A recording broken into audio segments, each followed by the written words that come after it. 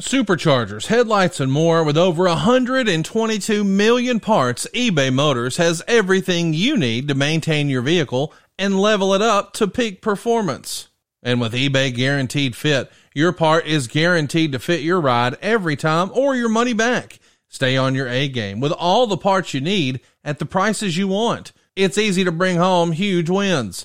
Keep your ride or die alive at ebaymotors.com. Eligible items only. Exclusions apply. See ebaymotors.com.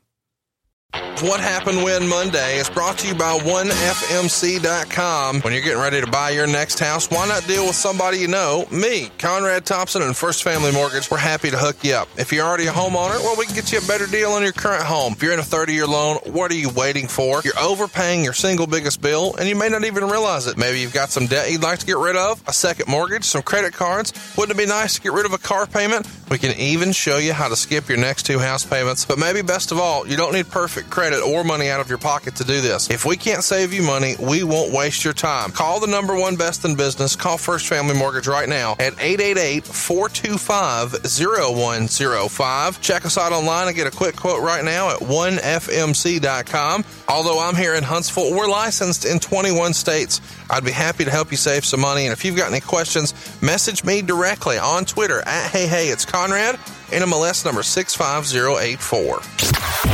This is the MLW Radio Network.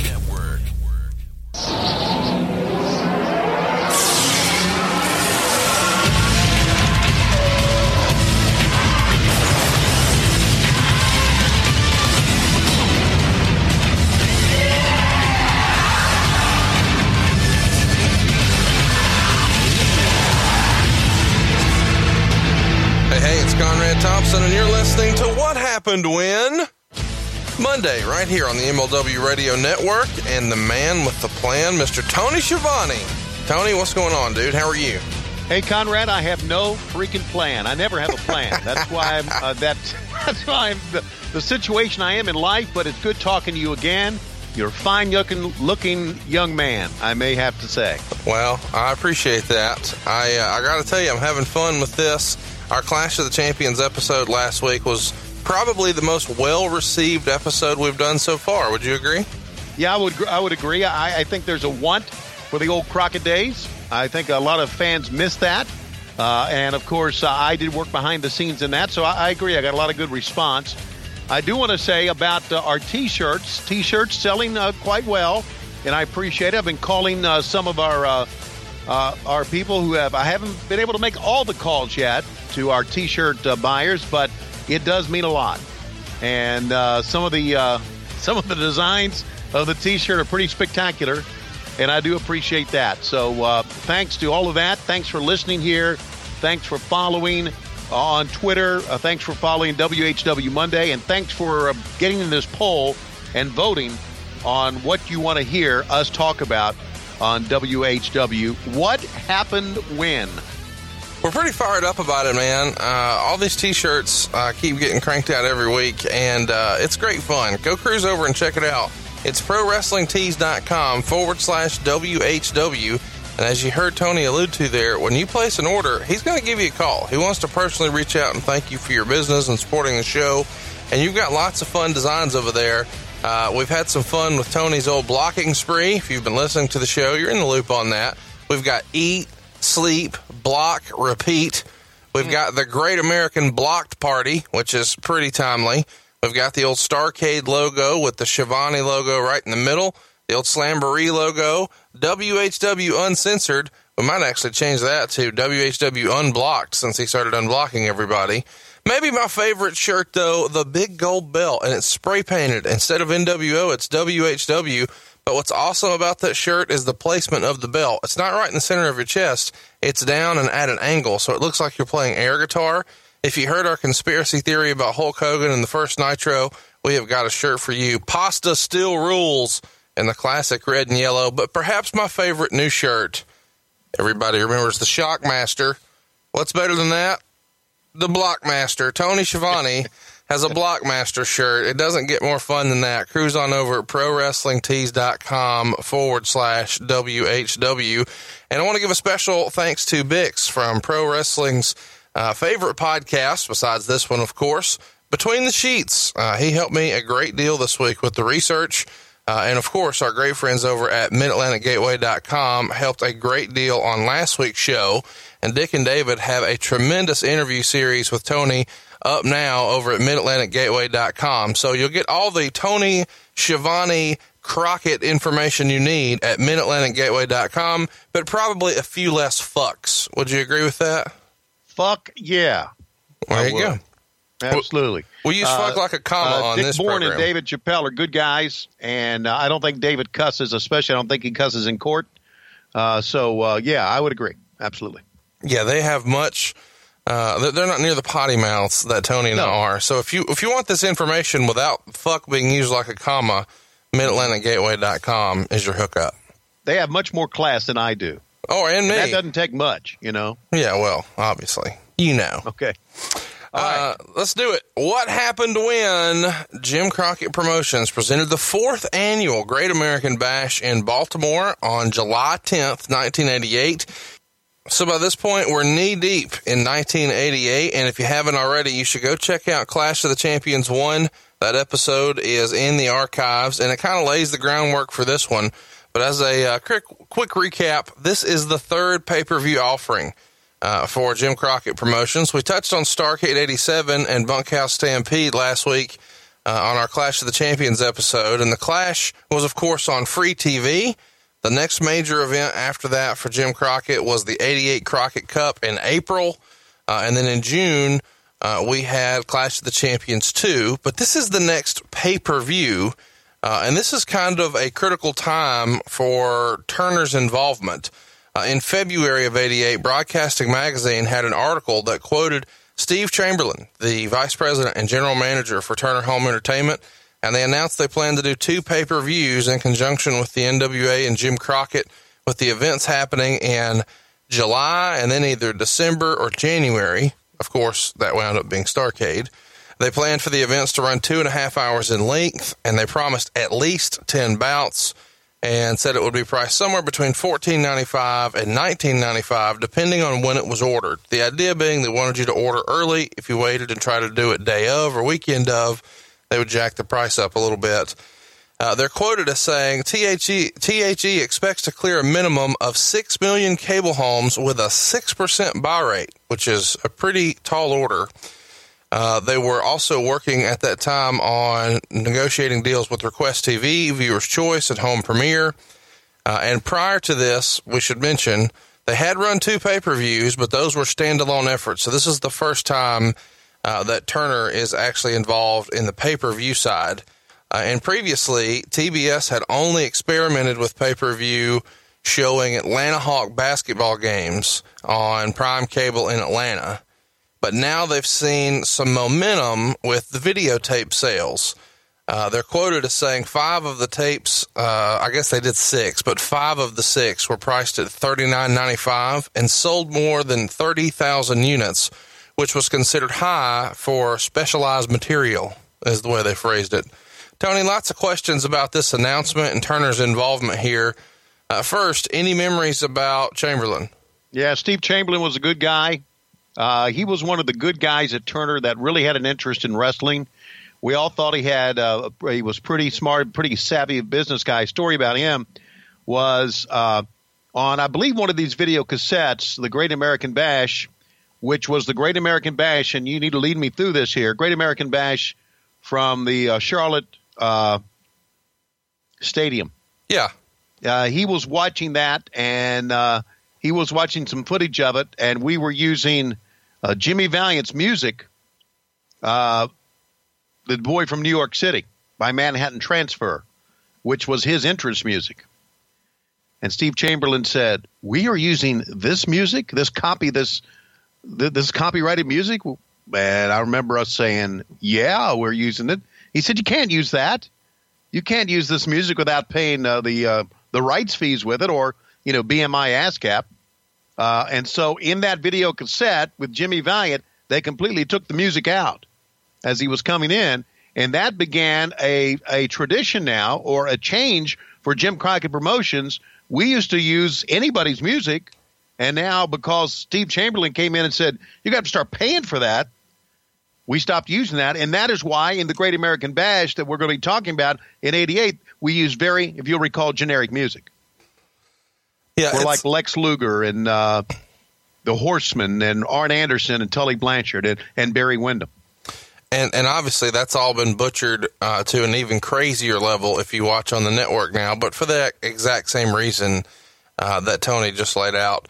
Do you remember there being a real contrast as far as the way the shows were produced once THE was involved on these events, or did nothing really change? Well, except for the music, I don't think much really changed. You go back and you look at some of these shows, we were still very behind the times in production value for our show compared to the WWF, which was the WWF back then. But there was more of attention paid to us with Turner Home Entertainment and more attention paid to what we had to do. So we did things a lot differently. Tommy Edwards was now more involved in our pay-per-views because Tommy was the director for the TBS shows that we shot at the studio. Tommy now got involved in the pay-per-views as well. So we had a lot more Turner people involved in what we were doing. Do you remember producing or working on any of these videotapes? They referenced the 6 here, 5 of which sold really well.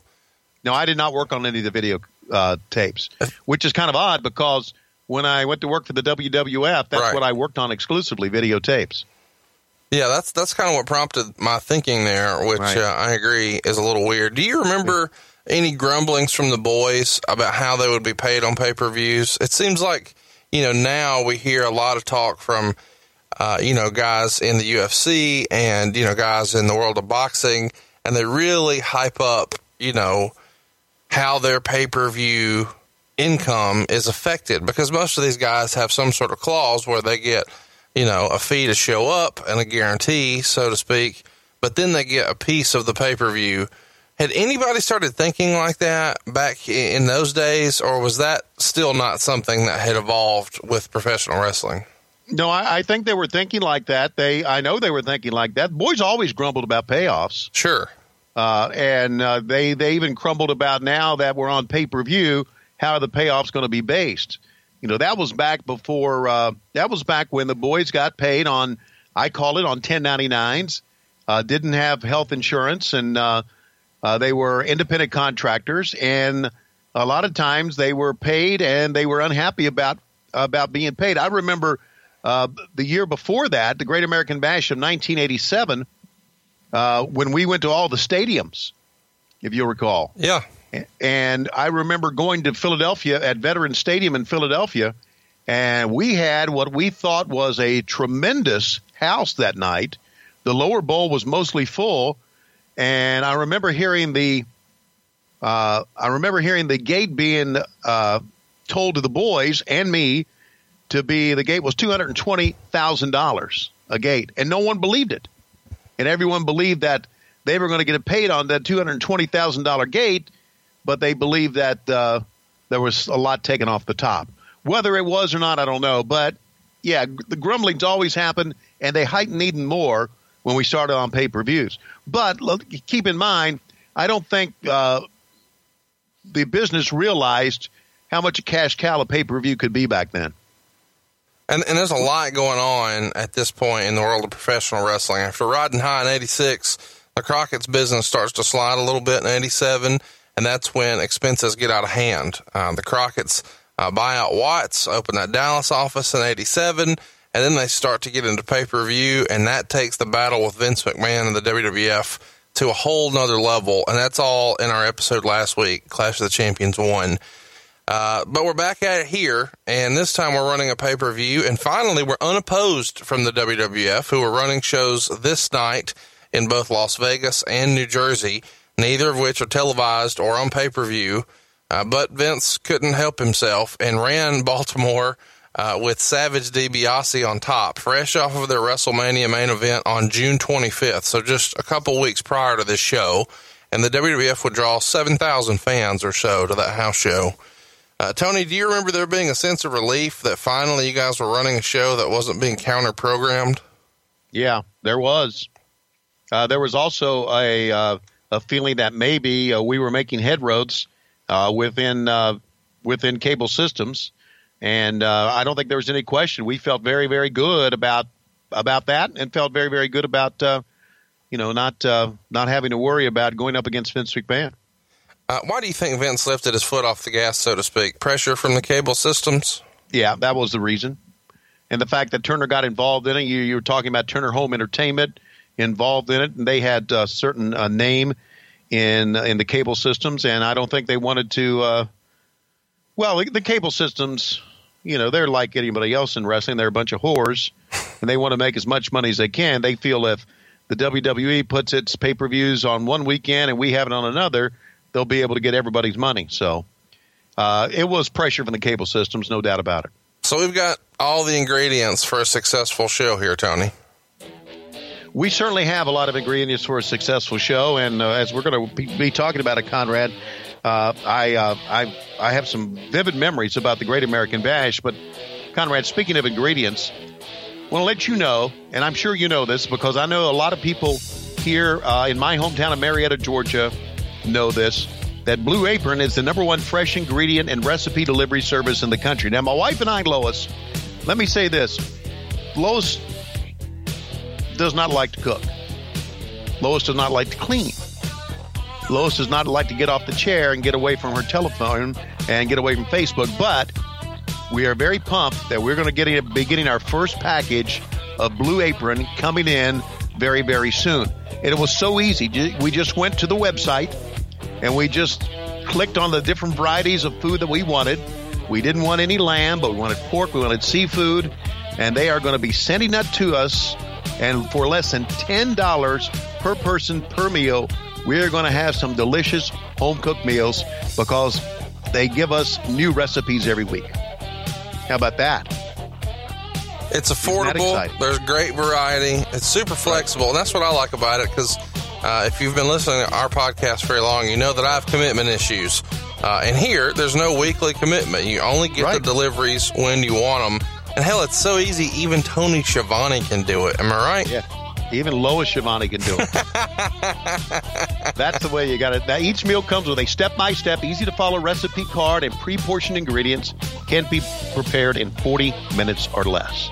So check out this week's menu. Get your first 3 meals free of charge with free shipping by going to blueapron.com/Tony. Now, this is important.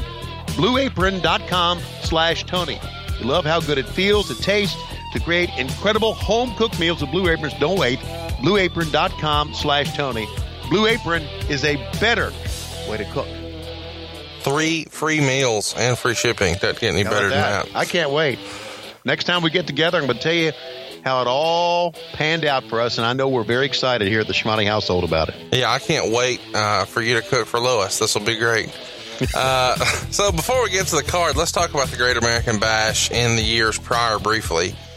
You mentioned a minute ago the stadium shows. Well, in 85, it was a stadium show in Charlotte. In 86, it was a 13-city stadium tour. And in 87, it was 3 events, 2 of which are in stadiums. And now in 88, we're doing a tour including all the major markets, a lot of big cities too. Not just Jim Crockett big cities, but big cities, Houston, Los Angeles, Seattle, etc. But rather than trying to do a home video release with highlights or a pay-per-view with highlights from each, we're doing a single live show on pay-per-view.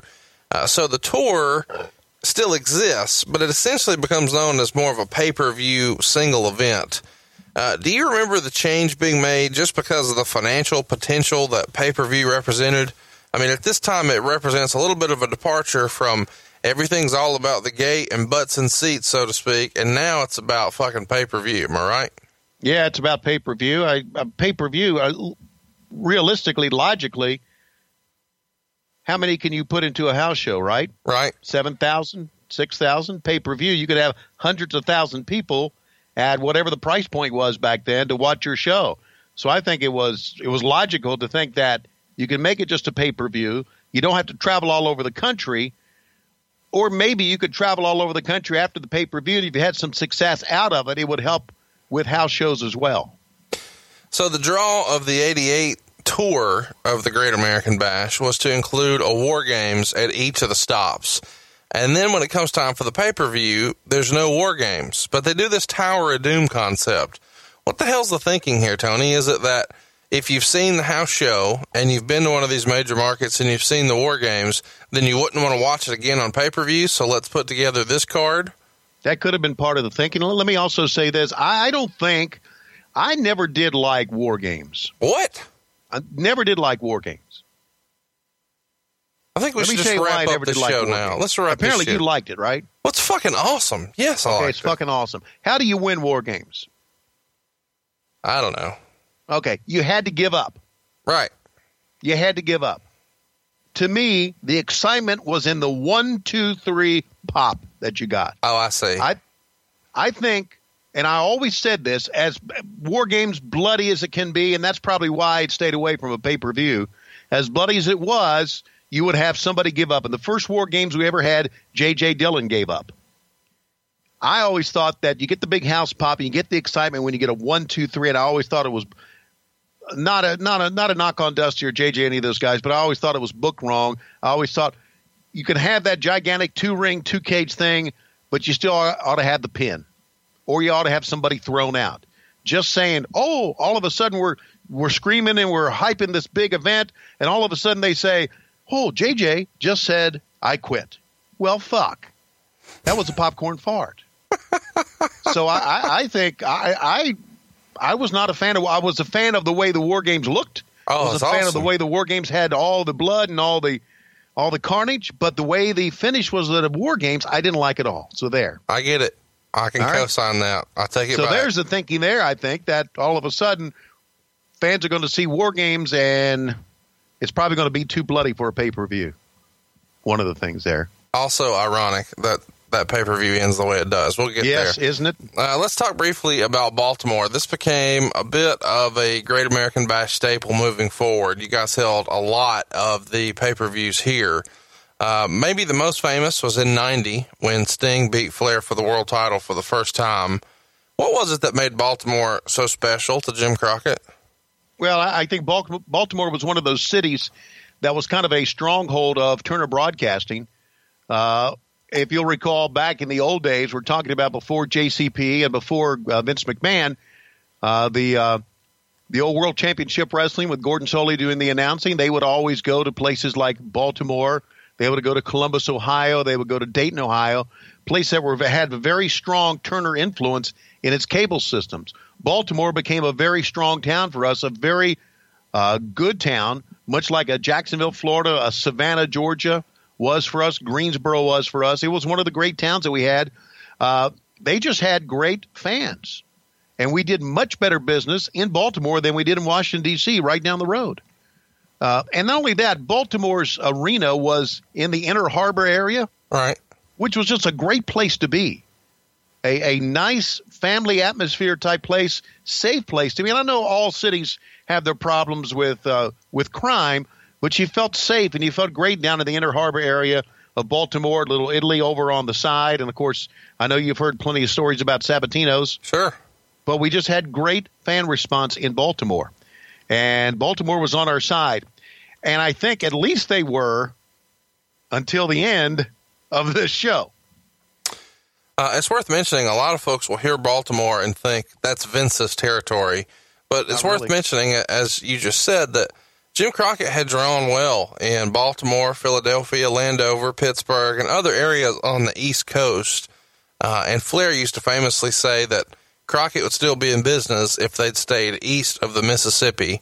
And obviously Rick says that somewhat tongue-in-cheek. But do you agree in theory that it was the expansion maybe out west that hurt them in the long run more so than just focusing right there on the East Coast? Conrad, it wasn't the expansion that hurt them. It was the hurry to expand that hurt them. I think if you go out, and it's easy to say again, it's easy to be a armchair quarterback, but I think if you go out and you want to expand out west, you take it slowly and you have a business plan. I don't think we did. We just went out there. By golly, we got a town, let's go out there and do it. And I'm not so sure that that we did it. We should have done a little bit slower, put it that way. I don't think that you could have stayed in business because of what Vince was doing by being a regional promotion by that time. Yeah. you had to be a national promotion, and that's what we were. And but we could have done it without trying to go out so quickly. Before we get to the show itself, let's touch on the state of the business at the time. It's worth mentioning here that we're just a handful of months away from Crockett selling to Turner. And the combination of the enormous expense from the UWF purchase, overspending on stuff like the jet, of course, the balloon payments on talent contracts looming at the end of the year, this all eventually leads to it's kind of over. Right. Tony, what was the mood in the company like in July? Because this show is sold out, so it's drawing well. You've now got Turner kind of supporting the pay-per-view, but at this point, creatively, has Dusty lost some confidence with the boys or the office by this point? Who's optimistic? Is there anybody in particular you remember being vocal and maybe undermining some of the decisions, or where's everybody kind of fall on this stuff in July of '88? Well, I think we all were realizing that things weren't going well. I think it got to the point to where because of the UWF purchase, because of those airplanes that you talked about, because we were spending so much money, that it got to the point to where I think a lot of people were pointing at Dusty for making these decisions. A lot of people think in the company, and I'm talking boys and front office people, that it was Dusty that wanted to move back to Texas, and it was Dusty that convinced Jimmy Crockett to buy the UWF so they could move to Dallas, because Dusty and Jimmy did move to Dallas. Right. And everybody else stayed in North Carolina. You're talking about a family, a Crockett family that was well established, well respected in Charlotte, North Carolina. That was their home. With real roots and other businesses and, for generations. Right, generations and roots in the Carolinas. So Jimmy left and Dusty went with him, and that really fractured our business. It fractured our front office. Now, there was a lot of guys being vocal and undermining the direction, like you said. I mentioned Tully last week, and I know Flair was very vocal in it as well. Whether they had an impact into what was going on, I don't know, because still the boys were based in Dallas. Most of the boys, the UWF boys, I know we're based in Charlotte. Right. The UWF boys were based in Dallas. But the mood in the company in July was very unsettling, and I really think a lot of it has to do with the fact that Jimmy and Dusty left. Like they pulled up and they left the company behind. I want to read you an article here, or share clips from an article. This is from the Charlotte Observer, and it's the May 25th, '88 edition. Tom Sorensen was the staff writer for the paper. And the title was... Tom very well. I know Tom very well. Still writes for him. So the title of the article is Crockett's Talk to TBS on Selling Wrestling Interest. And in the article, he quotes that TBS and Crockett are discussing a multi-million-dollar sale of at least a substantial portion of the family's wrestling interests. And they say that it could be worth more than $10 million, and it would at least include the television production facilities. They also say that it could include moving the operations to Atlanta and Dallas, ending wrestling shows in smaller towns, and dramatically cutting the number of wrestlers employed. They write, of course, that it features stars like Ric Flair, Dusty Rhodes, Sting, etc.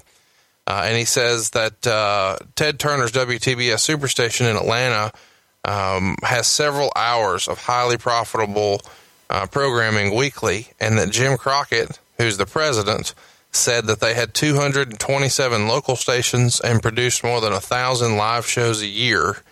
And Frances Crockett denied any negotiations. They list her title at the time as being Vice President of Marketing. She says there are rumors that float around all the time. Crockett and Rhodes, who say are listed as senior producers, would not comment. And Crockett, it's revealed in here that he had moved from Charlotte to Dallas, just as you had said. And somebody from TBS and Public Relations, Mike Oglesby, says, I can confirm discussions about future projects, but declined further comment. So they kind of talk a little bit about the history that they have here in Charlotte, but then they start to talk about laying folks off. The wrestler said the Crockett's are way behind in merchandising and publicity. Their people don't have the experience or know-how Turner's people have. He said the wrestlers have been told that by August or September, the Crockett operation would be completely moved out of its Charlotte headquarters, and the Crockett's once employed more than 100 wrestlers, but in the past year, that number has been reduced to 40 or 50, and we'll cut it further. He said he didn't know why wrestlers were being laid off.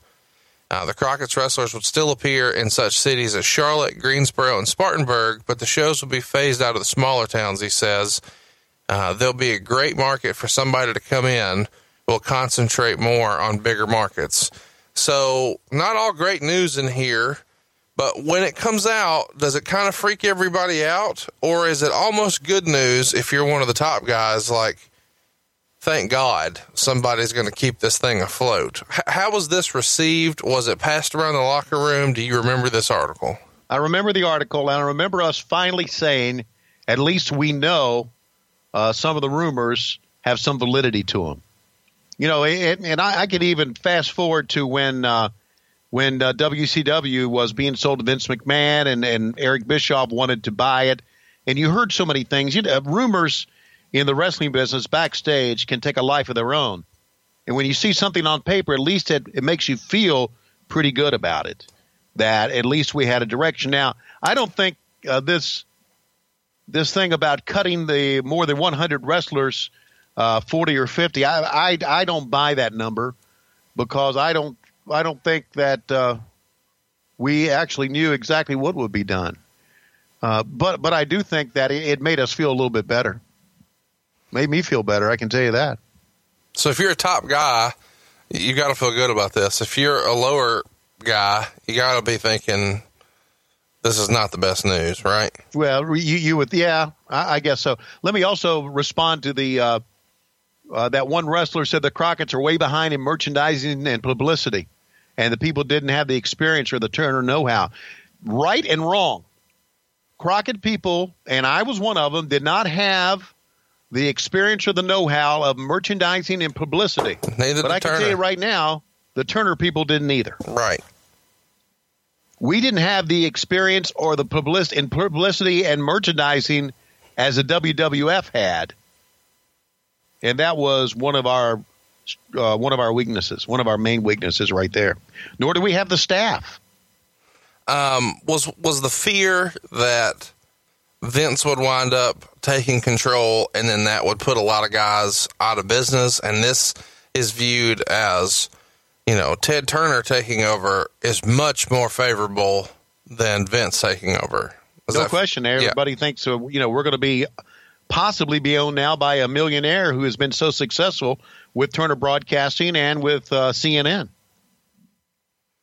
So there you go. There you go, motherfuckers. We all felt good at that time. I like it. And we felt pretty lousy during most of that year. A lot of this card was set up on Clash of the Champions 2, Miami Mayhem. Lyle Alzado was on that Clash, and he's there to promote his new sitcom, Learning the Ropes, for Turner. What did you think of Learning the Ropes? Didn't watch it.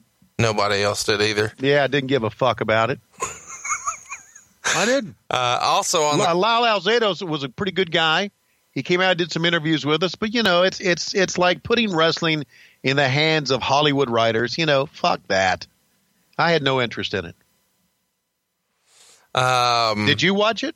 No, nobody watched this. Then why'd you ask me this dumbass question? What did you think of Learning the Ropes? Because I knew you'd get fired up and have a funny reaction. Okay.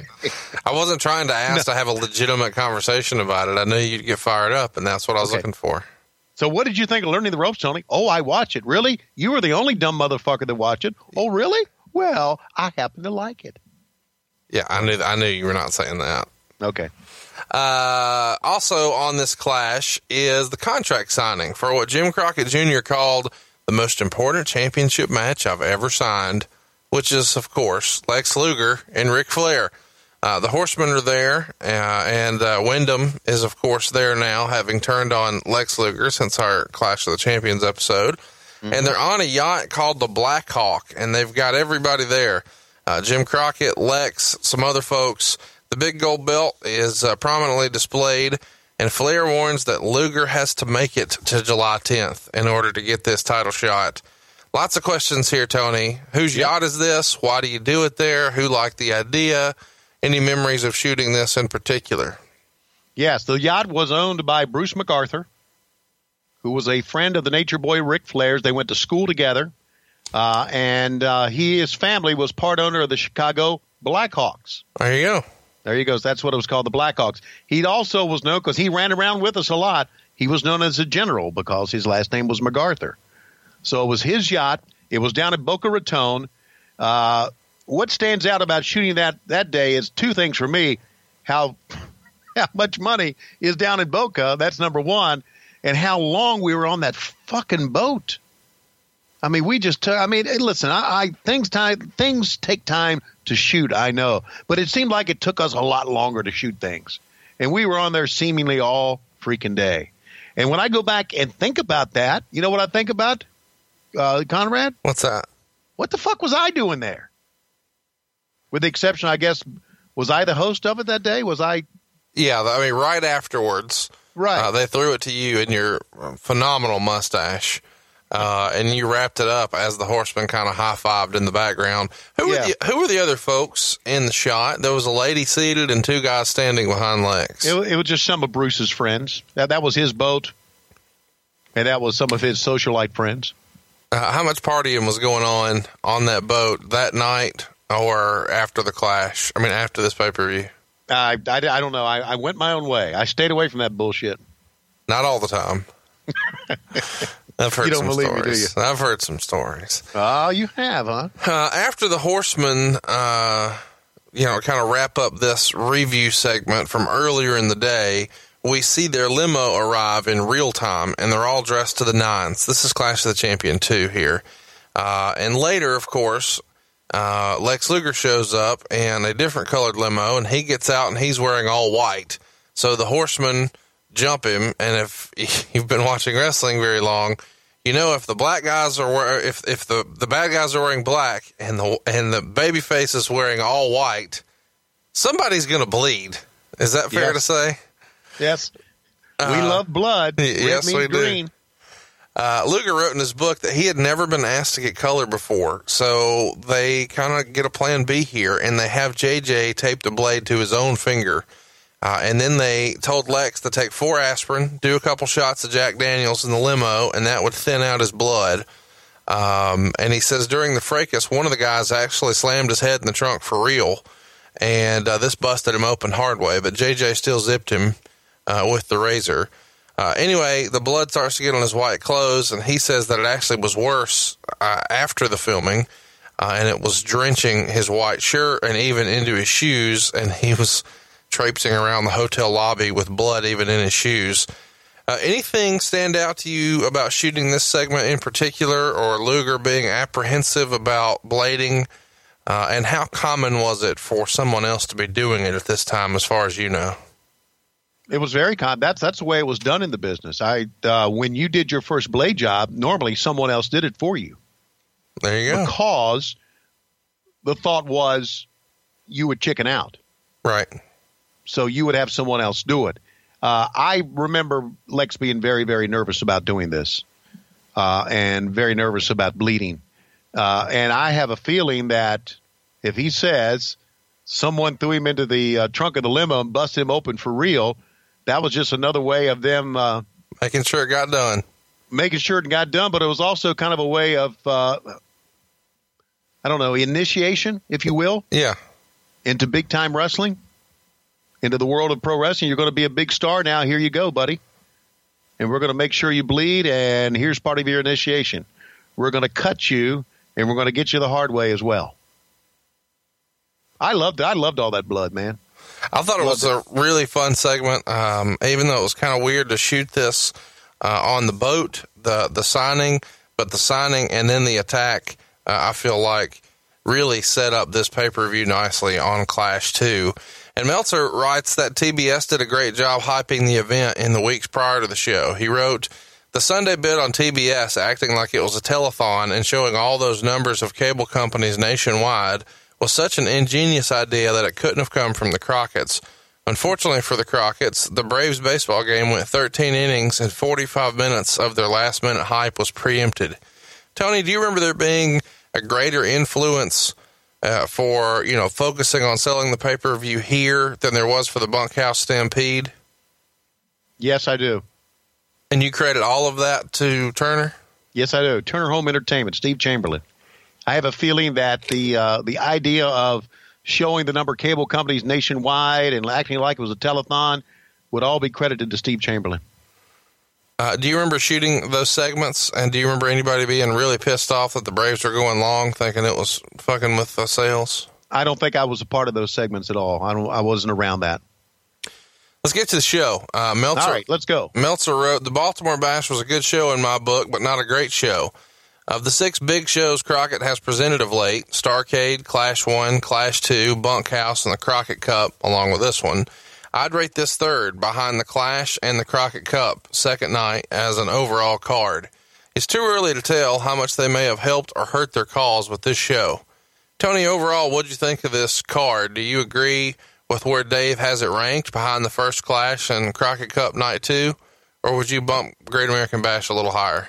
I would bump Great American Bash higher than the Crockett Cup. I like the card a lot. I thought maybe it was a 2.5-hour show. I thought maybe we could have used one more match. Yeah. Because I think some of the pacing of the matches were a little bit long. Yeah. For a 2.5-hour show. Especially Other than that, I really enjoyed it. And one of the reasons I think it was one of our better shows is the reaction of the fans in Baltimore. Yeah. The reaction was tremendous of the fans in Baltimore, really genuine heat. So I would put it above a Crockett Cup. I don't think it was as good as our first Clash of the Champions, but I agree it was a pretty darn good card. Meltzer wrote, the heat from the live crowd, which was a legit sellout of 14,000 fans and a $208,000 gate, was exceptional. The card did peak too soon. It seemed the most heat was the first match, due mainly to Sting. Anyone watching the show with even casual attentiveness could see that Sting is the hottest act in the promotion, but for some reason, he's not getting pushed as the hottest act. Tony, watching this back in hindsight, do you think Sting was mismanaged here? No question. You and I talked about this before we even started this podcast. Yeah. Sting put the Scorpion Deathlock on Ric Flair and time ran out. And Sting put the Scorpion Deathlock on in this match, and what happened? Time ran out. Time ran out. It was back-to-back, same type of finishes. That did nothing for Sting. Nothing for him at all. In hindsight, maybe Sting probably should have been pushed higher than Luger. Yeah. I thought Sting was a better worker than Luger was. We'll debate that, I'm sure, here in a minute. It's worth mentioning, though, we're talking about things are bad, blah, blah, blah. We should point out that even though, the perception may be that things are really bad, the reality is they outdrew the WWF here 2 weeks apart by a ratio of 2-1. So they're sold out as you double what the WWF did 2 weeks prior. When the WWF came to town, by the way, they used their WrestleMania main event. So it's not like they weren't trying to bring out all the big guns. And you guys still dominated. They did have one dark match before the camera started rolling here for Great American Bash, and it was Dick Murdoch and Rick Steiner beating Tim Horner and Kendall Windham. Anything you want to mention about that match, your memories of it, or any of these guys in particular? I'd like to mention a couple of things. I thought Tim Horner was one of the most underrated workers of that time. Kendall was not as good as Barry, but Kendall was a good kid, worked hard. Rick Steiner, I think we all know what he became and how good a performer he became. But to me, Dick Murdoch was one of the great performers of all time. And I'm not going to say one of the great workers of all time, but one of the great performers. He had a great talk. His cowboy gimmick was pretty good. He was over big time as a heel and a babyface in the Crockett promotions back in the 70s before that. So I had a lot of I was a big Dick Murdoch fan. And I'd also seen him do some very, very funny Three Stooges type bumps in the ring. So I enjoyed whatever he did. So I liked him a lot. Now, let me say something about Rick Steiner, if I can say it here. Rick Steiner, I don't know if you know, has gone on to become a member of the Cherokee County School Board. in Cherokee County, Georgia. Rick Steiner, the dog-faced gremlin who used to bark for a living, is now a member of a school board. And he runs that one sink in, okay? And he runs a business. He's a realtor. Yes, he does. Does well. Very successful. I saw him at the NWA Fan Fest, and I said, "You're on the Cherokee County School Board. Man, I'm glad my kids don't go to that county." And he laughed. But in reality now, my grandkids go to school in Cherokee County.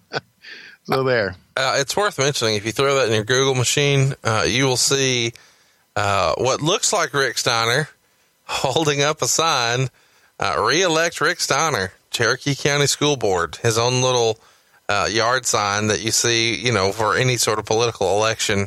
It's interesting to There was a big stink about that, you know, him not using his real last name.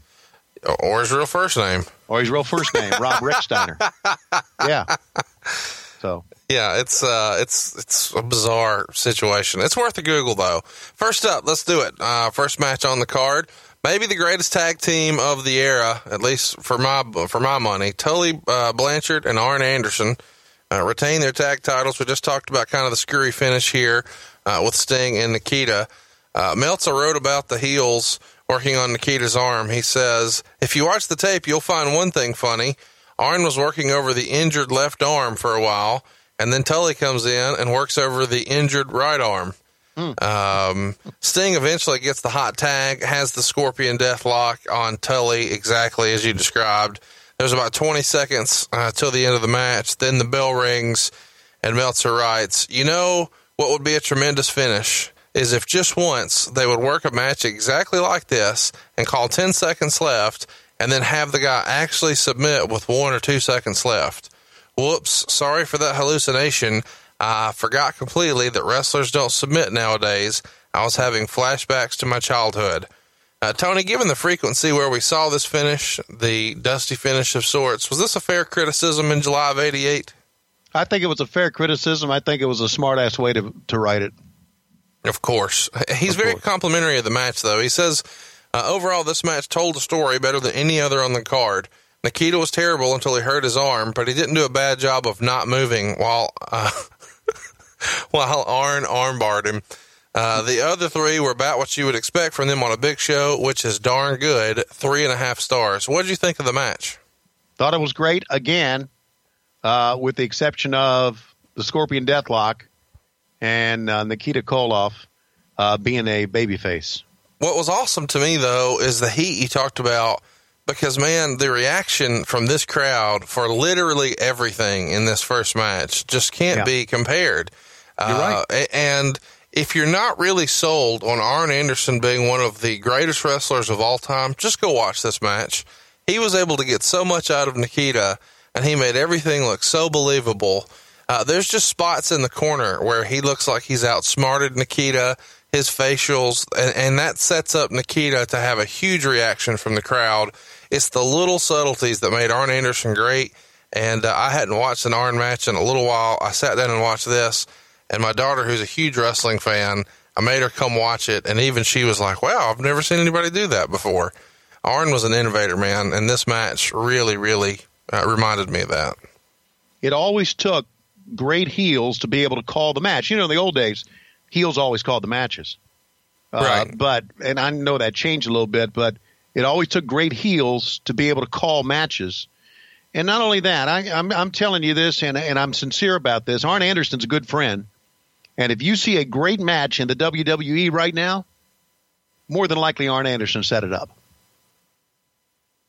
Yeah, you corresponded with Arn recently. You were really impressed with a pay-per-view match at the Royal Rumble with John Cena and AJ Styles. And when we were trading text messages, you said, I'd bet $1 that Arn Anderson was the agent on this match. Yeah. And he was. Yeah.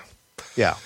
Knew how to make a babyface look good, and just knew the psychology of what was the psychology of the business back then, which obviously has changed a great deal here in 2017.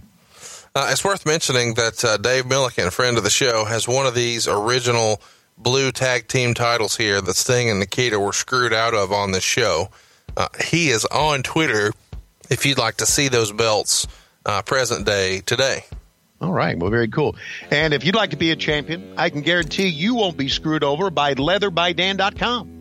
No dusty finishes with our friend Leather by Dan. Just go to leatherbydan.com and you'll see lots of belts that are available now. But maybe the most fun thing about leatherbydan.com is that you can create your very own custom belt for only $999. Let me say this. We're coming around baseball time, and there's a lot of guys who get together. My oldest son is one of them. Get together with their friends, and they have fantasy baseball leagues. This would be perfect to get a belt by leatherbydan.com to give to your champion of your fantasy baseball league. Don't you think that'd be a great idea? I love that idea. Great idea. Also, I have seen in some baseball leagues, especially in the International League last year, the winner of the Home Run Derby before the AAA All-Star game, instead of getting a trophy, got a championship belt. So if you're running a baseball league, if you're running a fantasy league, this would be the perfect place to go to crown your champion. For less than $1,000, you can get a custom 3-plate nickel championship belt to your exact specifications over at leatherbydan.com. Dan offers free shipping, a custom belt in as little as 10 weeks. Even takes payment plans. If you enjoy the show, we hope you do. Please support our sponsors. And Dan was our very first sponsor. Check out leatherbydan.com and be sure to check out our WHW logo for this special offer. That's leatherbydan.com. But you know why you should get a belt from leatherbydan.com, Conrad? Why's that, Tony? Because Dan is the fucking man. I like it. I like it. I like it. More gold on the line in our next match. It's the Midnight Express, and they're reclaiming the U.S. tag titles, beating the Fantastics with Jim Cornette in a straitjacket, and he's hoisted in a shark cage above the ring. Before the match, man, Cornette was awesome here. He did an awesome bit putting on a show to put on the straitjacket. Just tremendously funny stuff. Then he begs to not get in the shark cage, offering bribes to the referee, and then freaks out. It's hilarious as they lift him off the ground. How long have shark cages been a thing in Jim Crockett Promotions by this point? Because it feels like it's a staple of Southern wrestling. Yeah, it's been there a long time. Long time. If you'll recall when Dusty had his gorilla was in that little cage. Yep. That cage had been used for managers way, way, way before we started going on TBS. So, yeah, it's been a staple of Southern wrestling for a long time. And, you know, you're right about Cornette. I sent him an email. He has yet to respond to it about how entertaining he was. And I really think I have to give the crew a pat on the back for being able to close in on Jim Cornette and all the talk that he did with the referee and all the talk that he did hugging Bobby and Stan and all the crying that he did and all the bribes he was offering. That was good TV. It was great. That was great, entertaining TV, and it's one of the things that made Cornette the man that he was. And him, I really think that him, when the cage was lifted and he kind of sat down on the and didn't stand up, and he sat down on the floor of the cage, I think he legitimately was scared to death up there. Well, it's kind of hilarious too, because think about all the stuff, all the levels you've got. Okay, we're going to take him away from ringside. Got it. Now we're going to lift him up in the air. Okay. We're going to put him in a cage. Okay. In a straitjacket. It's like it starts to become over. He's got to be Houdini. Meltzer wrote, even though it's been done a bit that's been done a million times, Cornette deserved an Emmy Award for his performance here. As good as Dangerously is, and he's great, he's not even in the league with Cornette as an overall performer. Not even Jimmy Hart in Memphis was this good. I agree with that. Hard to beat. With all of that. This is maybe the best Cornette we'll ever see. Yeah. At the end of the match here, Tommy Rogers is doubled up on, and then eventually Bobby's attempt for the rocket launcher misfires when Rogers stuck his knees up. So Fulton tags in, and he's doing a Mexican-style cross-block headbutt type move when the ref takes a bump. Bobby Eaton gets posted and is on the verge of defeat when Stan Lane gives him a chain, which he used to knock out Fulton with. And then in a little hilarious twist in the ending, he put the chain in Fulton's trunks and the ref counted the fall. It was an awesome match, and Meltzer says it was the best match on the card and gave it 4 stars after 16 minutes and 23 seconds. Tony, we just covered this match at Clash 1, and it feels like a broken record here, but how fucking great are the Midnights and the Fantastics? 2 of the greatest tag teams of all time, at least in WCW. Again, it goes back to this. You've got to have 4 great performers, but you also got to have somebody that can call a match and heels who know how to call a match. And I think, not to slight any of these guys, but I think that Bobby Eaton was the unsung hero in a lot of this stuff. Oh, he was such sure. a fantastic worker. And a pat on the back to him. Jim Cornette wrote in his book that the gate that was reported to the boys here was 206,000 with about 13,000 fans in attendance. And he wrote that he knew the Midnight Express was in trouble in paradise when their payoffs were only $1,000. Wow. That was the lowest ever for a major show or pay-per-view. So it kind of is a little bit of insight into the business. By comparison, they got $5,000 each for an $80,000 house and limited pay-per-view coverage for the Bunkhouse pay-per-view. And they worked singles on that show. And Stan's match even got cut, but they still got $5,000. So at the next pay-per-view here now at the Bash, only $1,000. Also worth mentioning, Starrcade 87, their first pay-per-view, Jim writes that they got $10,765, and that house was only $180,000. So now a bigger house, 6 months later, 1/10 of the payoff. Yeah. Was that common, you think? Were they in real cost-cutting measure at this point? Yeah, they were. There's no question. And they were in real cost-cutting measures because they had, because of the Dallas buy, because they extended out west too quickly, and because their overhead was too much. So they had to cut it back. How great was Tommy Young here? We haven't talked about him enough on the show, I don't think. Tommy Young was the best referee that I'd ever seen. And this is, we've got some good ones. I know Charles Robinson's a great one. Pee Wee was a great one. May he rest in peace. We talked about Nick Patrick. But Tommy Young was the best referee ever. The way he would slide in, the way he would make those counts, the way he would react, how he was perfect. The timing was perfect with when a heel would do something that he would turn perfectly the time the heel would either, drop the ropes, like Flair holding the ropes on the figure 4. And he turns to Luger and says, "You giving up? You giving up?" And Flair would be on the ropes, people be screaming. He would turn perfectly the time Flair would drop the ropes and says, he's not giving up. He was Tommy Young, and of course, his career ended early. Yeah. Prematurely. Was the best referee ever. And I knew that even before I got in the business. I don't think there'll ever be another referee like him. And there have been some great ones. After the match, the Fantastics get a belt and whip Cornette 10 times. Is there anything more Southern wrestling than whipping somebody with a belt, Tony? No, I don't think so, unless you go through Tupelo's concession stand and beat the shit out of people that way.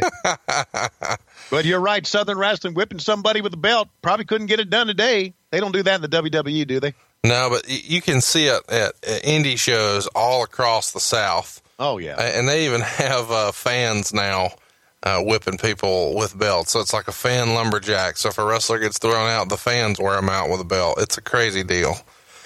Next up, here's what everybody's here for. The Triple Tower of Doom. It lasted just under 20 minutes. Meltzer wrote, "Truthfully, the wrestlers deserve credit because all seemed to be working hard trying to make the gimmick work. The fans at ringside couldn't see most of the match. The fans at home were beset with problems because the camera work was distracting, and it was a hard event to cover. Nobody was clear on what the rules were." Tony, what were the rules for this match? Do you remember? Yeah, the rules were for the match was the first team to escape would win, right? That's what I remember. I think the concept was you had to start up top and then work your way down. Work your way down and escape to the bottom. And that was the concept of it. What did you think of it? Well, I thought it was a gigantic clusterfuck. Mm-hmm. I watched this damn thing, and I watched it again. And after I watched it a second time, I made a phone call. Actually, I sent a text to my good friend Kevin Sullivan. who turned around and called me. And Kevin has a very successful podcast here, I know, on MLW Radio. I'm going to get to see Kevin at WrestleCon. And I said, Kevin, what do you remember about this clusterfuck?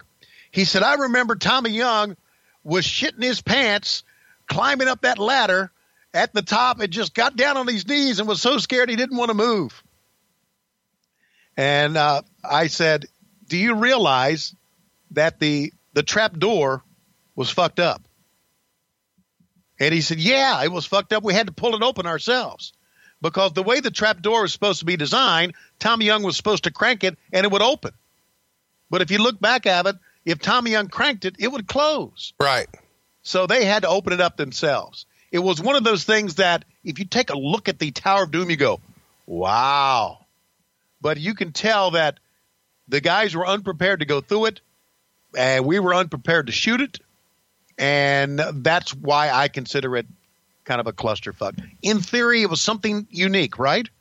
No, it's very imposing looking, and I get exactly. There's the word. Thank you, Conrad. The drawing. There's the word. The blueprint. Imposing. It looked menacing, but yeah. Oh, menacing. Hold on. Let me write down this shit here. Are you an English teacher? No, sir. I'm a redneck from Alabama. Well, I know that, but they're redneck teachers. Who made the cage? Do you remember? Yeah, that was made by Klondike Bill. Tell us about Klondike Bill. Real stories about Klondike Bill? Whatever you got. Okay. Now, I'm not going to say it to sully up the memory of a great man. I don't know shit about Klondike Bill. Was this the prop guy for you guys? He was the magician who made ring it guy. all happen? Okay. Klondike could do anything. Could absolutely do anything. And he was I set up rings with him for a couple of years. Or for 1 year, let's say, while I was doing baseball, I would set up rings with Klondike. And I got to know him very well. Everybody who knew Klondike Bill absolutely loved him. Absolutely loved him. He was an icon in our business. Trained by Stu Hart. Went through the dungeon in Calgary. Mm-hmm. Born back in 1931. Passed away in 2000. Yeah, while we were in Australia. Hired during the 70s by Jim Crockett to build guardrails and rings for Mid-Atlantic Championship Wrestling, and then was even an agent for World Championship Wrestling. Yeah. So there you go. Yeah. But his name, I mean, his claim to fame was not really what he did in the ring. Yeah. Yeah. He got, I don't know if I could say this word, but I'm going to say it, okay? Do you mind? Go ahead. Klondike got more pussy than anybody else. How? I have no idea. Because I don't think he discriminated. Oh, I see. Yeah. Regardless of how they looked or what size or whatever. Yeah. There's a phrase in the South. He don't call nothing. That's it. So he didn't call anything. Yeah. So there you go. And he would tell us some great stories. Great stories. See, this is what people want to hear. Should I tell a story? Yeah. Yeah. Really? Yeah. All right. He was saying one time he had this girl at God bless. This is the shit here. Somebody goes, strike my ass dead. Some lightning is going to come down here tonight and strike my ass dead. Anyway, Klondike said that one time he had this girl, he said she was just crazy. And I couldn't satisfy her. Nothing I would do to satisfy her. And she was like crazy. He said, so I went to the refrigerator and I got out this Polish kibasi.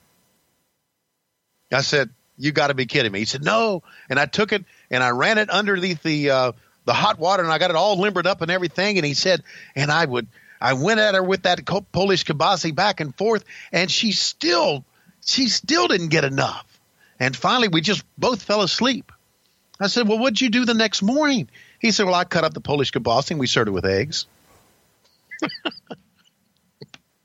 That was Klondike Bill. Oh, my gosh. That was Klondike Bill. He had all these great stories.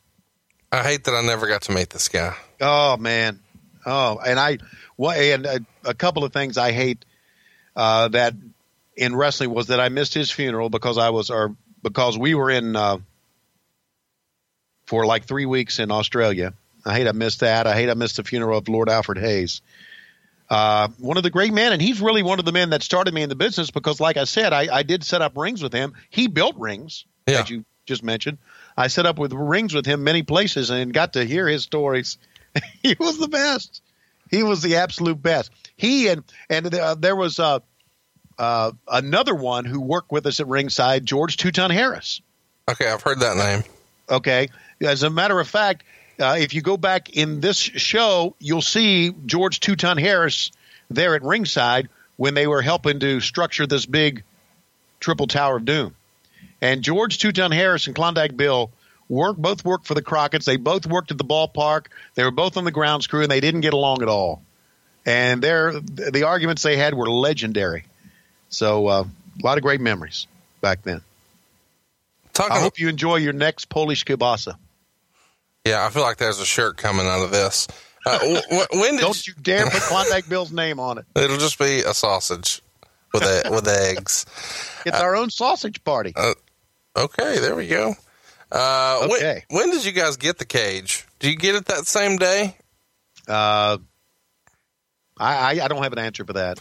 Did they do like a walkthrough before the show? Or does the first time these guys, climb the thing and get in is live on pay-per-view? Well, I think it's pretty apparent that watching them walk out and look up there, that was the first time they walked through it. How crazy is that in hindsight that they've never... It's nuts. It's absolutely nuts. They walked through... But again, it goes back to a lot of wrestling was improvisation. And some of the great wrestlers could go in the ring and work a great match without even talking to each other.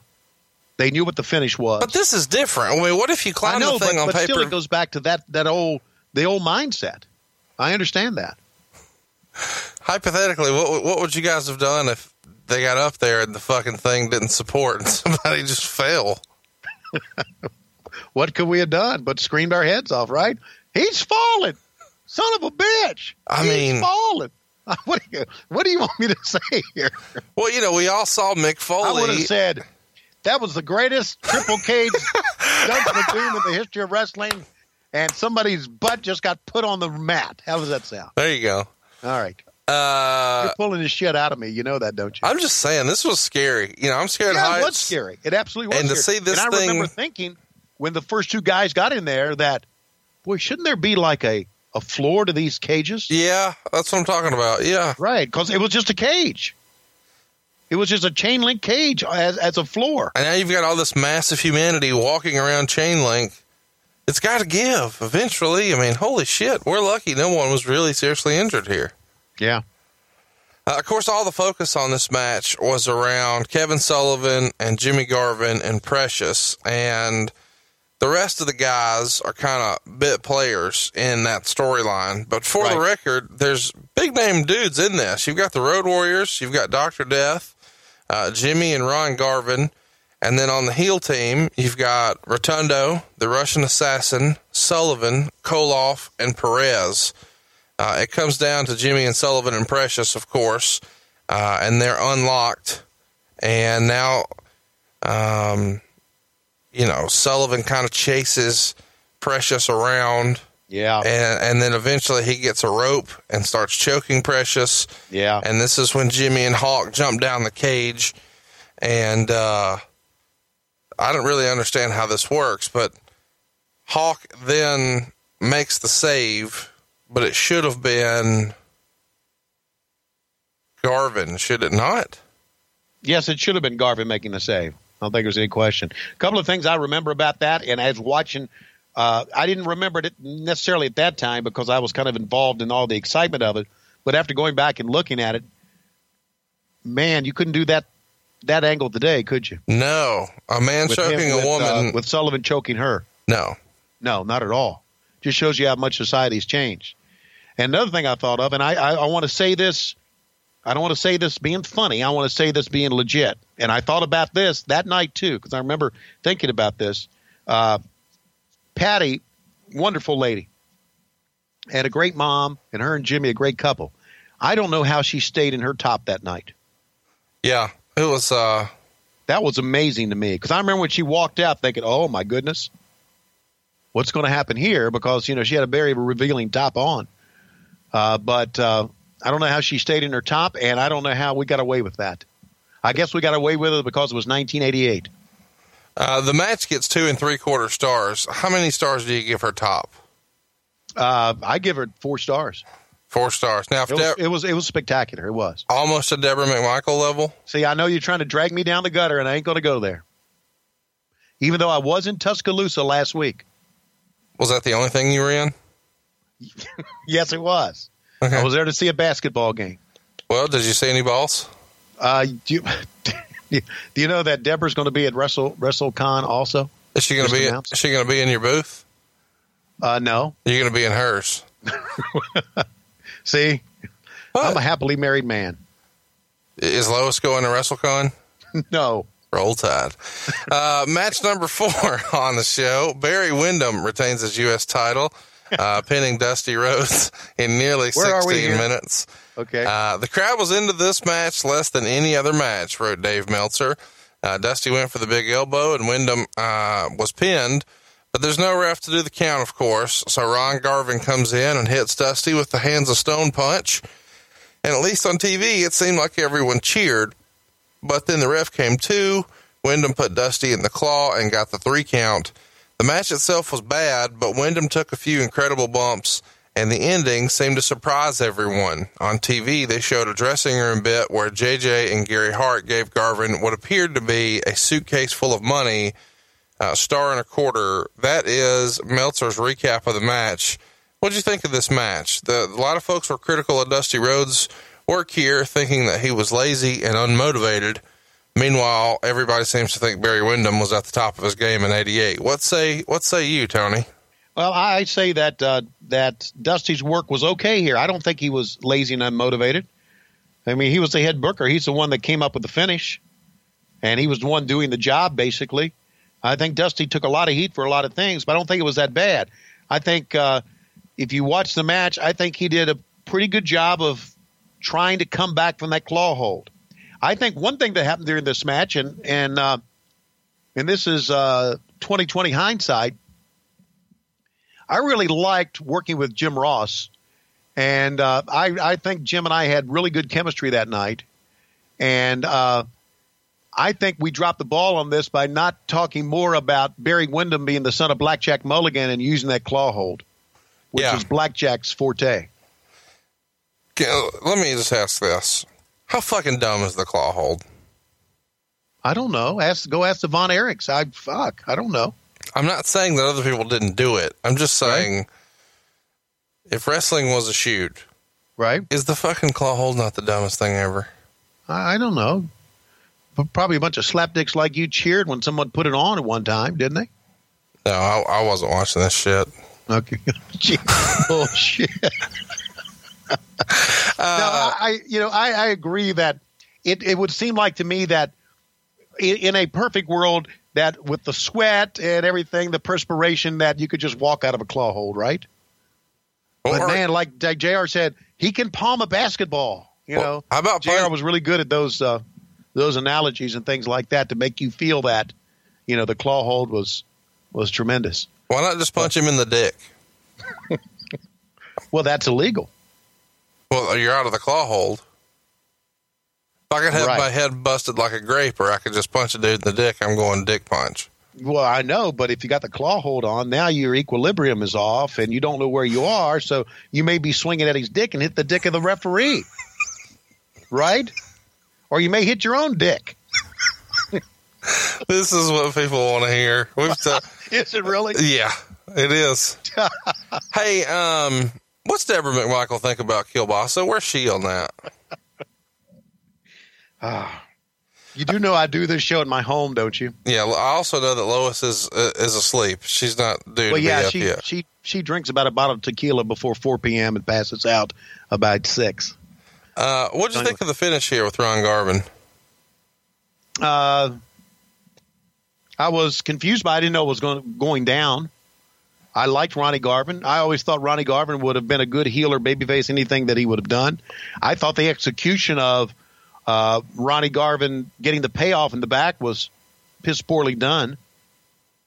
That should have been something that was pre-taped and then inserted later. Right. But if you'll recall, Jim Ross pitched to it and it wasn't there.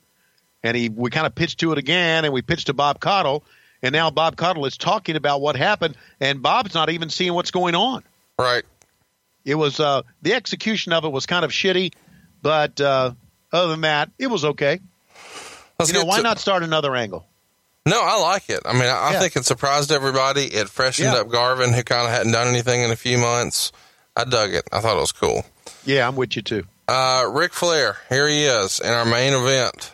He retains the NWA World Title after 23 minutes and 13 seconds. Why? Well, because the Maryland State Athletic Commission stopped the match due to Lex Luger's bleeding. And this was probably better than a lot of people had any business expecting it to be, but still not very good when you consider the classics that we've all kind of seen Rick have over his career. The finish saw JJ post Luger, who takes a comical bump there, and then bleeds. A few moments later, Luger has Flair up in the human torture rack when the commission stops the match, even though Luger was actually bleeding very little, like comically very little. So the crowd thinks the title has changed hands here, and several of the face wrestlers, Sting, Nikita, Dr. Death, run to the ring for the celebration, and then the official announcement is made. 2.5 stars, according to Meltzer. What'd you think of the match? What'd you think of the finish?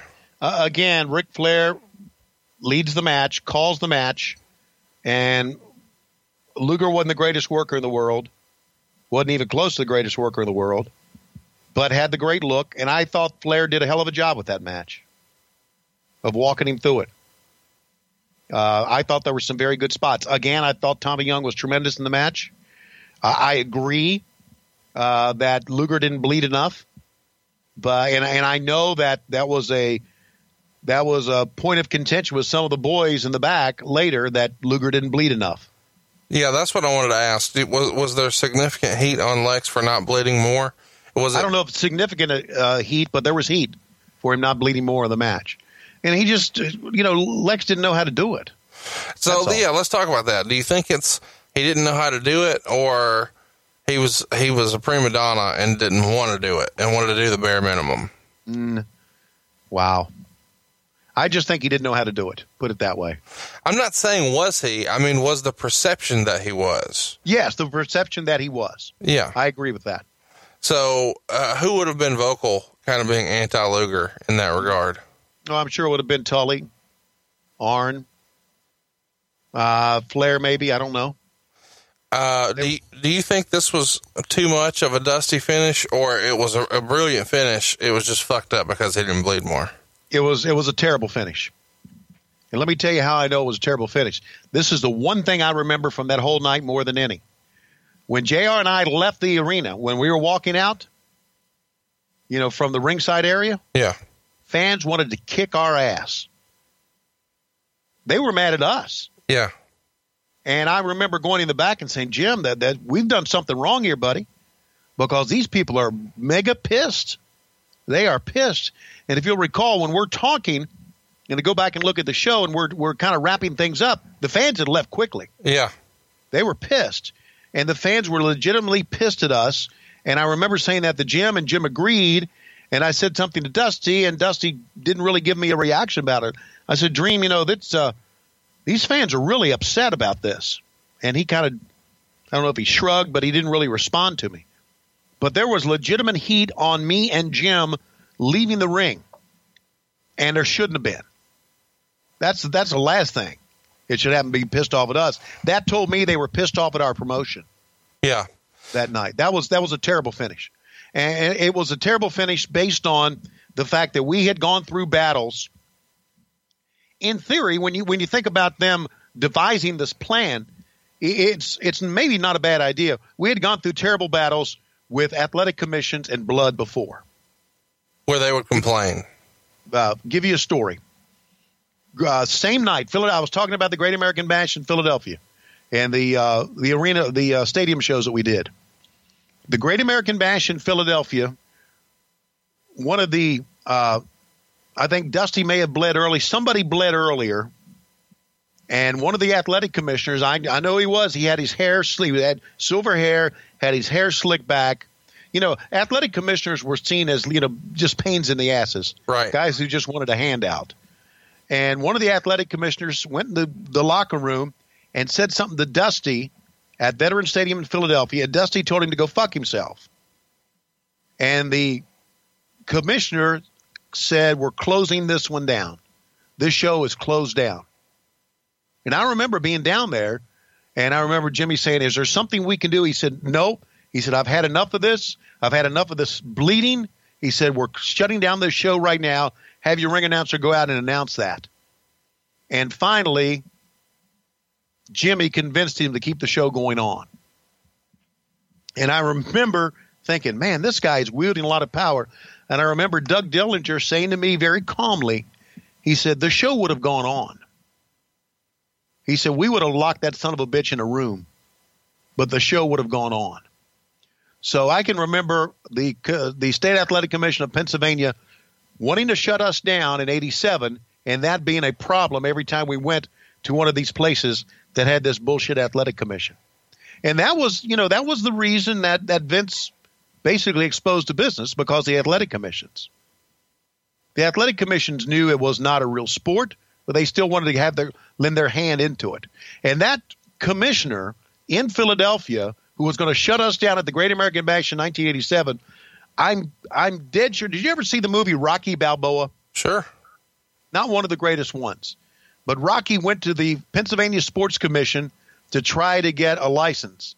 And the guy with his silver hair slicked back in the center of that was that same guy who was going to shut us down. I don't think that was an actor. I think that was a real Pennsylvania State Athletic Commission guy years later. Wow.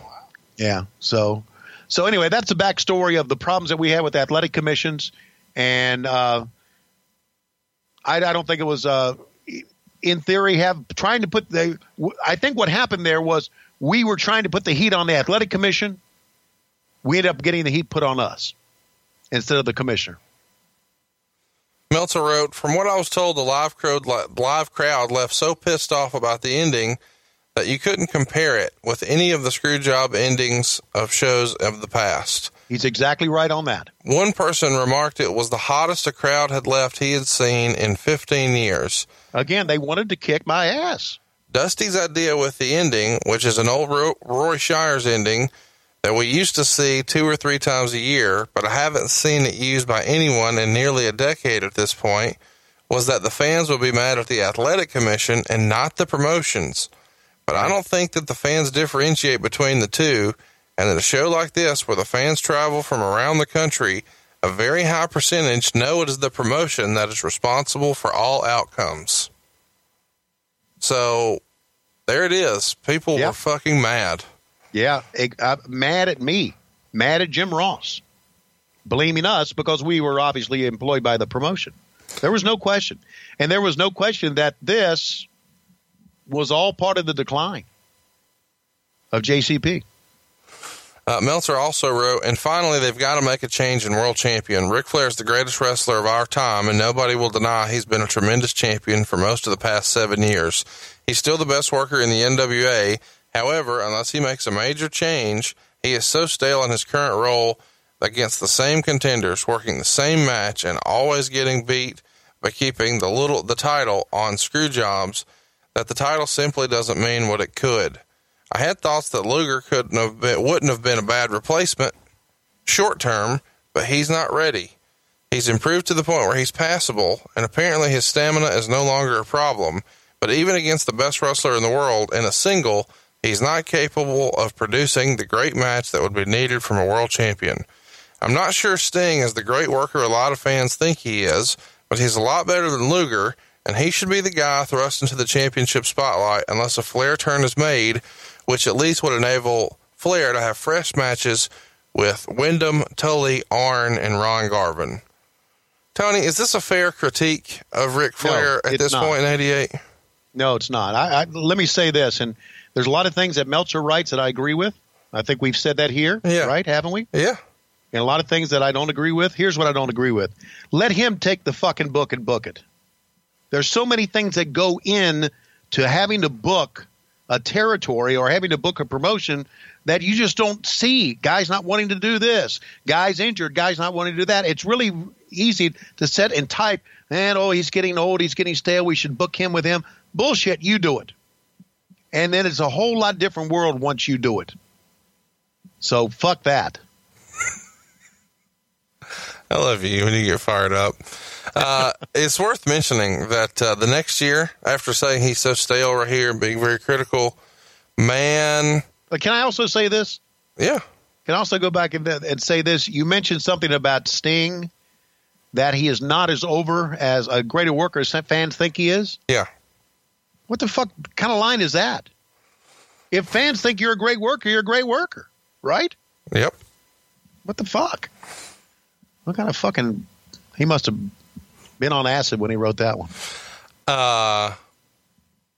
He gave Flair a bunch of 5-star matches the next year. You know, people talk about 1989 as being one of Flair's greatest years ever. The 3 matches with Steamboat, the I Quit match from the Clash with Terry Funk. You've got some of his very best work a year later, less than a year later. So it's kind of funny to read here, you know, and obviously some of this stuff doesn't age well, you know, from Dave or the actual matches, but he was certainly not stale.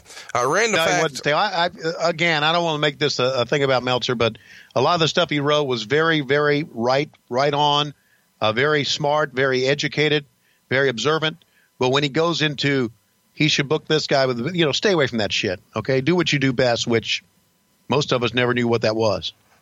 But, you know, stay away from trying to book shit.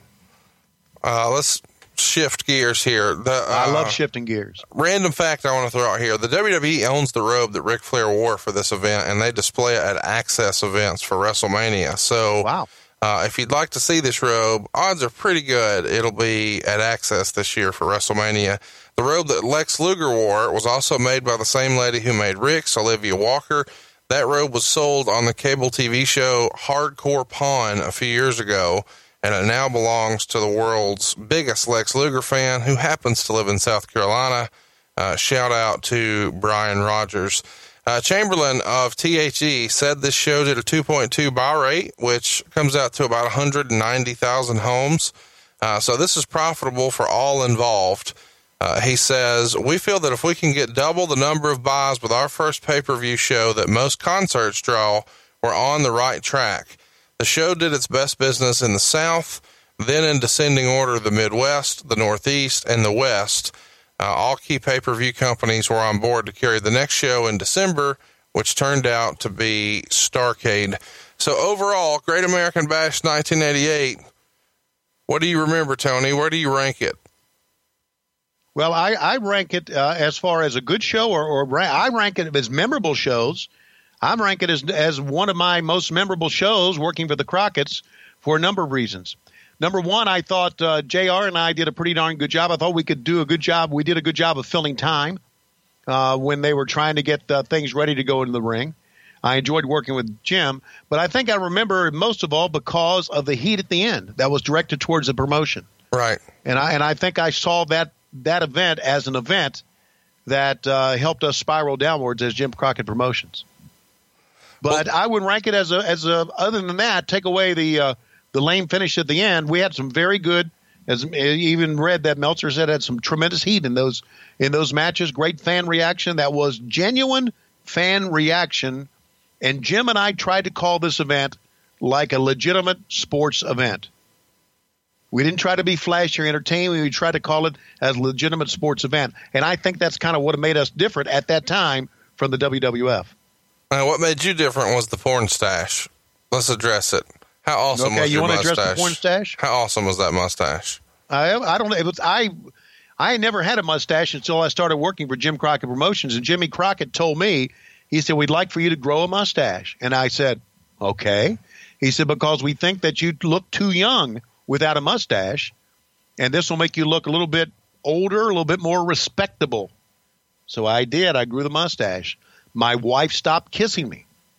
And so there are some good things going out of growing a mustache. But you still have 5 kids. How the fuck did that happen? Well, it seemed, I don't know. She would pop out a kid every time I hit the road. So there. Have you seen my kids? No, but you haven't. I've heard about the water buffaloes that Arn Anderson used to talk about. Okay. And let me also add to this. I know you always try to go down that dirty path with me, and I'm not going to let you do it here. Can we get a free Mustache Ride shirt? I feel like that's what we need for you over at ProWrestlingTees.com/WHW. Can I finish this story? Yes. All right. When I went to the WWE in 1990, Vince had me shave it. And he said, "You don't mind shaving it, do you?" And I said, "No." He said, "Because Gene Okerlund's got a mustache. I would like to have only one announcer with a mustache." And there you go. So there's the story of the mustache. The porn star mustache. And now I've got a beard and a mustache, kind of like my idol, Conrad Bullshit Thompson. Let's talk about next week's bullshit. We've got a poll going up. If you're listening right now, it's already up. It's on Twitter. It's at WHW Monday. We've got 4 cool topics for you. Poll topic number 1, Starrcade 88. This would be the next major show after our Great American Bash. It's the next pay-per-view they did with Turner Home Entertainment. Right. Starrcade 88, and this would have been right after the completion of the sale. What do you remember real quickly about Starrcade 88, Tony? I remember it's the first time I met Jim Herd. He showed up in one of his trench coats and a tie looking like a big-time TV executive. So there you go. That's what I remember about that. I remember I worked with Magnum TA as well. We've also got poll topic number two, Wrestle War 1991. February 24th was the 26-year anniversary. We just passed that over the weekend. What do you remember about Wrestle War 1991, Tony? Nothing. I remember Klondike Bill had this girl. Well, the kielbasa. There you go. Real quick, I should mention that that was main evented by the Four Horsemen taking on Sting, Brian Pillman, and the Steiner brothers inside of a War Games match. The undercard had the Freebirds and Doom, Lex Luger and Dan Spivey, Stan Hansen and Big Van Vader, Terrence Taylor and the Z-Man, the Young Pistols with the Royal Family, Buddy Landell and Dustin Rhodes. Lots of fun stuff on this match, to say the least. I know what I remember about this. I remember I was a miserable son of a bitch during this time. Why's that? Because I thought I'd made a horrible mistake by leaving the WWE. I'm serious. That's a story in itself. Poll topic number 3. Just announced going into the Hall of Fame. So happy for him. Diamond Dallas Page will cover his 97 through 99. So we're not going to get all of his career in WCW, but we'll get when he first started to catch fire in 1997 until he wins the world title in 1999. Poll topic number 3 is DDP. And then, last but certainly not least, we've had lots of requests to cover this guy, so how about a whole episode for him? Poll topic number 4, Randy Macho Man Savage's 1995. You may remember he debuted in December of 94. We'll cover his debut in December of 94 all the way through Starrcade 95, where he headlined that show. Macho Man's 1995 is poll topic number 4. So, real quick, the recap. Here's what you need to do. Go to WHW Monday on Twitter, and right pinned to the top, you'll see the poll topics: Starrcade 88, Wrestle War 91, Diamond Dallas Page 97 to 99, and Randy Macho Man Savage 1995. If we had to pick one of these, Tony, which one of these would you like to cover next week? I think I would like to cover Starrcade 88 only because it was my last big event for Jim Crockett Promotions before I went to the WWE. I would be at the WWE 2 months later. So there you go. That's what he wants. Hook him up. He's on Twitter at Tony Schiavone 24 on Twitter. I am at Hey It's Conrad. Our show where you can vote on this very poll is at WHW Monday. We would love to have your support, and go ahead and visit Blue Apron and Leather by Dan. Those promo codes are Tony. So blueapron.com/Tony. And then just click on the WHW logo over at leatherbydan.com. But most importantly, if you'd like to hear from Tony and him use fuck like a comma for you, go to ProWrestlingTees.com/WHW. Pick yourself up a shirt, including the brand new Blockmaster Anything else we want to address for you this week, Tony? Yeah, my daughter's getting married March of 2018. And remember, I got to pay for that wedding or my wife will kill me. That's about that time, Tony. It's about that time? Well, I would like to say, watch out. Klondike Bill has a kibasi. It's wet. It's glistening. It's dripping. And here comes Conrad with a chair. It's above his head. The tape machines are rolling. We're desperately out of time.